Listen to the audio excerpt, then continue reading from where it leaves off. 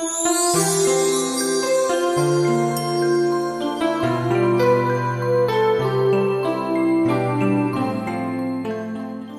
and welcome to Balanced Living. We're so glad you've joined us today. My name is Vicki Griffin. I'm hosting this program today with my colleague, Evelyn Kissinger. She is the Nutrition Director of Lifestyle Matters. I'm the Director. And today we are talking about the buzz on beverages. Are the perks worth the price? But as we begin, I'd like to open the program with a wonderful promise from Isaiah chapter 40, verses 28 through 31. God himself is asking us a question for our consideration. Have you not known? Have you not heard? The everlasting God, the Lord, the Creator of the ends of the earth, neither faints nor is weary. His understanding is unsearchable. He gives power to the weak, and to those who have no strength, he increases might. I'm going to repeat that. He gives power to the weak, and to those who have no might, he increases strength. Even the youths shall faint and be weary, and the young men shall utterly fall. But those who wait on the Lord shall renew their strength. They shall mount up with wings like eagles. They shall run and not be weary. They shall walk and not faint. Today, we're talking, Evelyn, about caffeine. We're talking about energy. We're talking about the strength to get through every day, and it's a pretty hot topic in today's society. We are all looking for more energy. That it seems to be one of the most challenging issues I hear in people's life. Oh, I'm so tired, they say. Right. And we're looking for energy and vibrance, and that's what we're going to talk about today. How can we reach that energy and vibrance? So when it comes to caffeine, the question that we're going to ask today and take a candid look, we're going to ask the question, are the perks worth the price? Is caffeine harmless, or can it constitute a genuine addictive drug? We're also going to take a look at sugary drink consumption and consider healthy alternatives to gaining the kind of strength and energy that God wants us to have, the energy that endures and strengthens rather than artificially stimulates. You know, Evelyn, caffeine is the world's most widely used drug. A lot of people don't think of it as a drug. Right. And approximately 90% of Americans consume caffeine in some form every day. I know that at the earliest juncture of my life, before I understood some of these things, I was consuming up to 10 cups of coffee a day, and I will tell you, there is a downside to the upside of that kind of stimulation. So we're really playing a game So did you have energy with 10 cups of coffee a day? Well, you know, there's a lot that came with that. So the studies show that just 1 cup of coffee a day really can create a dependency and cause withdrawal symptoms. So it's been dubbed the bad habit glue because it can make other drugs like nicotine actually more addictive. So what are some major sources of caffeine among adults? I think most people think of coffee and tea when we talk about caffeine. Americans consume almost 600 million cups of coffee a day. That's about 3 or so cups per person. And the daily intake of more than half of Americans is over 300 milligrams of caffeine a day. 30% consume more than 500 milligrams a day. So we find it in other places as well. Yeah, we're also seeing a dramatic increase in the use of highly caffeinated beverages in the form of soft drinks, energy drinks, and sports gels. There's even caffeinated water now, and they call it Joe. So caffeine is also readily available in over-the-counter medications, weight loss drugs. You know, chocolate contains tiny amounts of a caffeine cousin. It's called theobromine. It also contains antioxidants and beneficial plant compounds that we've heard a lot about. And it's an enjoyable treat to some people, but it's really not a health food, is it? No, that's right. It's not a health food. It's more in the category of an occasional treat. Carob is a nice alternative as well. So this is a very interesting statement from Max Hammond, a physician who comments on caffeine as it is used in our culture and society today. And he says this: caffeine is not an energy producer.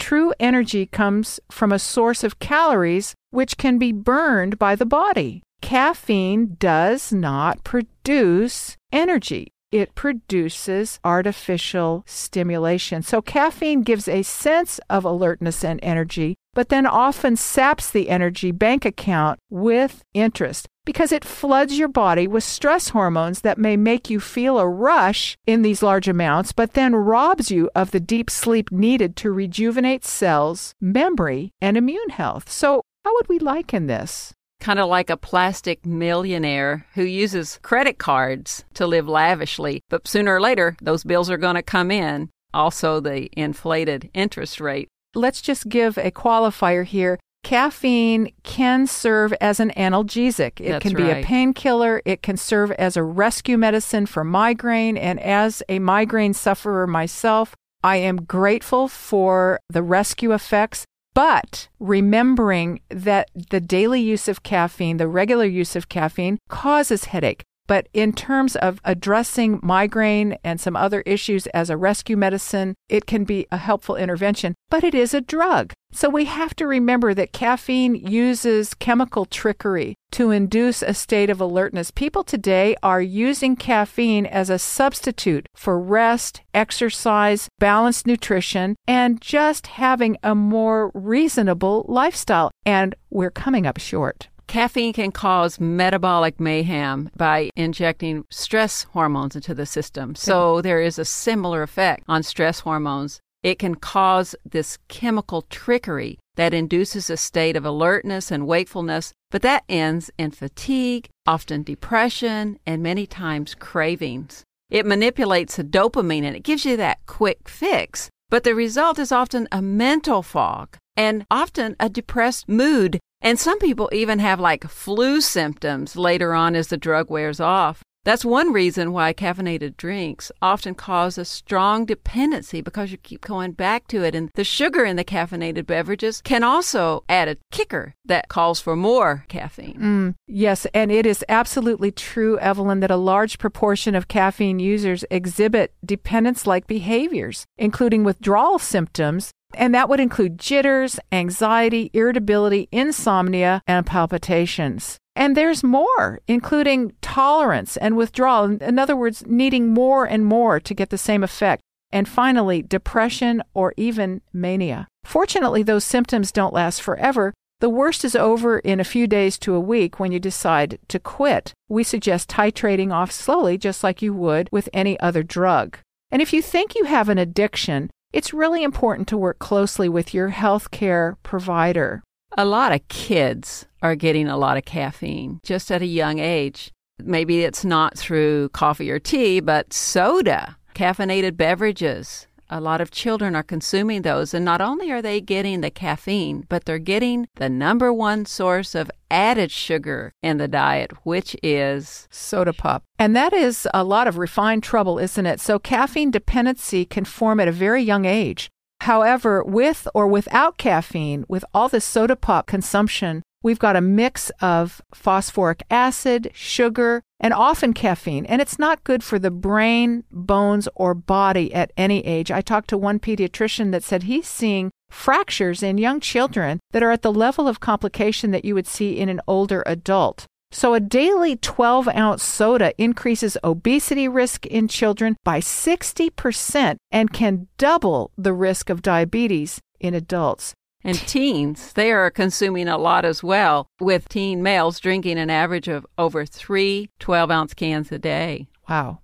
Surveys reported in Forbes in 2012, Americans are now consuming almost 500 sugar calories a day, 3 pounds of sugar a week, and 53 gallons of soft drinks a year. 53 gallons of soft drinks a year. The average lifetime amount of sugar consumption is more than 3,500 pounds of sugar. That amounts to a fully loaded industrial dumpster. Whoa. Oh, dear. And so it's really time to take a look and reassess our habits. And that's really different than an occasional small treat. It's a far cry from what our daily consumption patterns are. Eating those refined carbs or drinking those refined carbs is a huge factor in obesity, in inflammation in the body, increased inflammation, addiction for some, and it affects the brain. The sugar load has serious effects on the health over time, and it includes diabetes, heart disease, arthritis,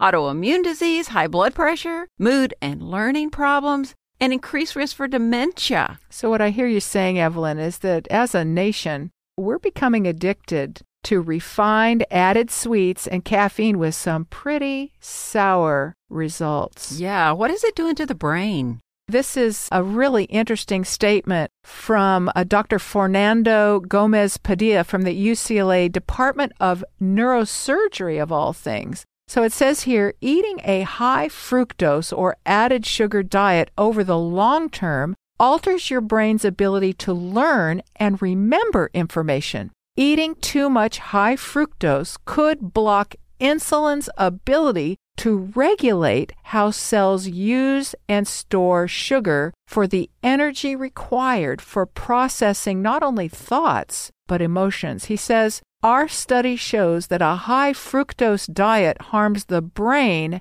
as well as the body. So, Evelyn, people are using these substances because they are distressed, they're stressed, they need more focus, they want more energy, but it is causing the exact opposite in the long term. So what about that person out there that's listening to this and they're saying, I do want to revamp my habits. Is it possible? People have overcome this caffeine habit, and you can too. You can do it. So what we want to focus on now in our next segment is how to get a real life-giving lift without artificial stimulation. Be sure and visit us at our website, lifestylematters.com, for more information on this and many other topics. We'll be right back.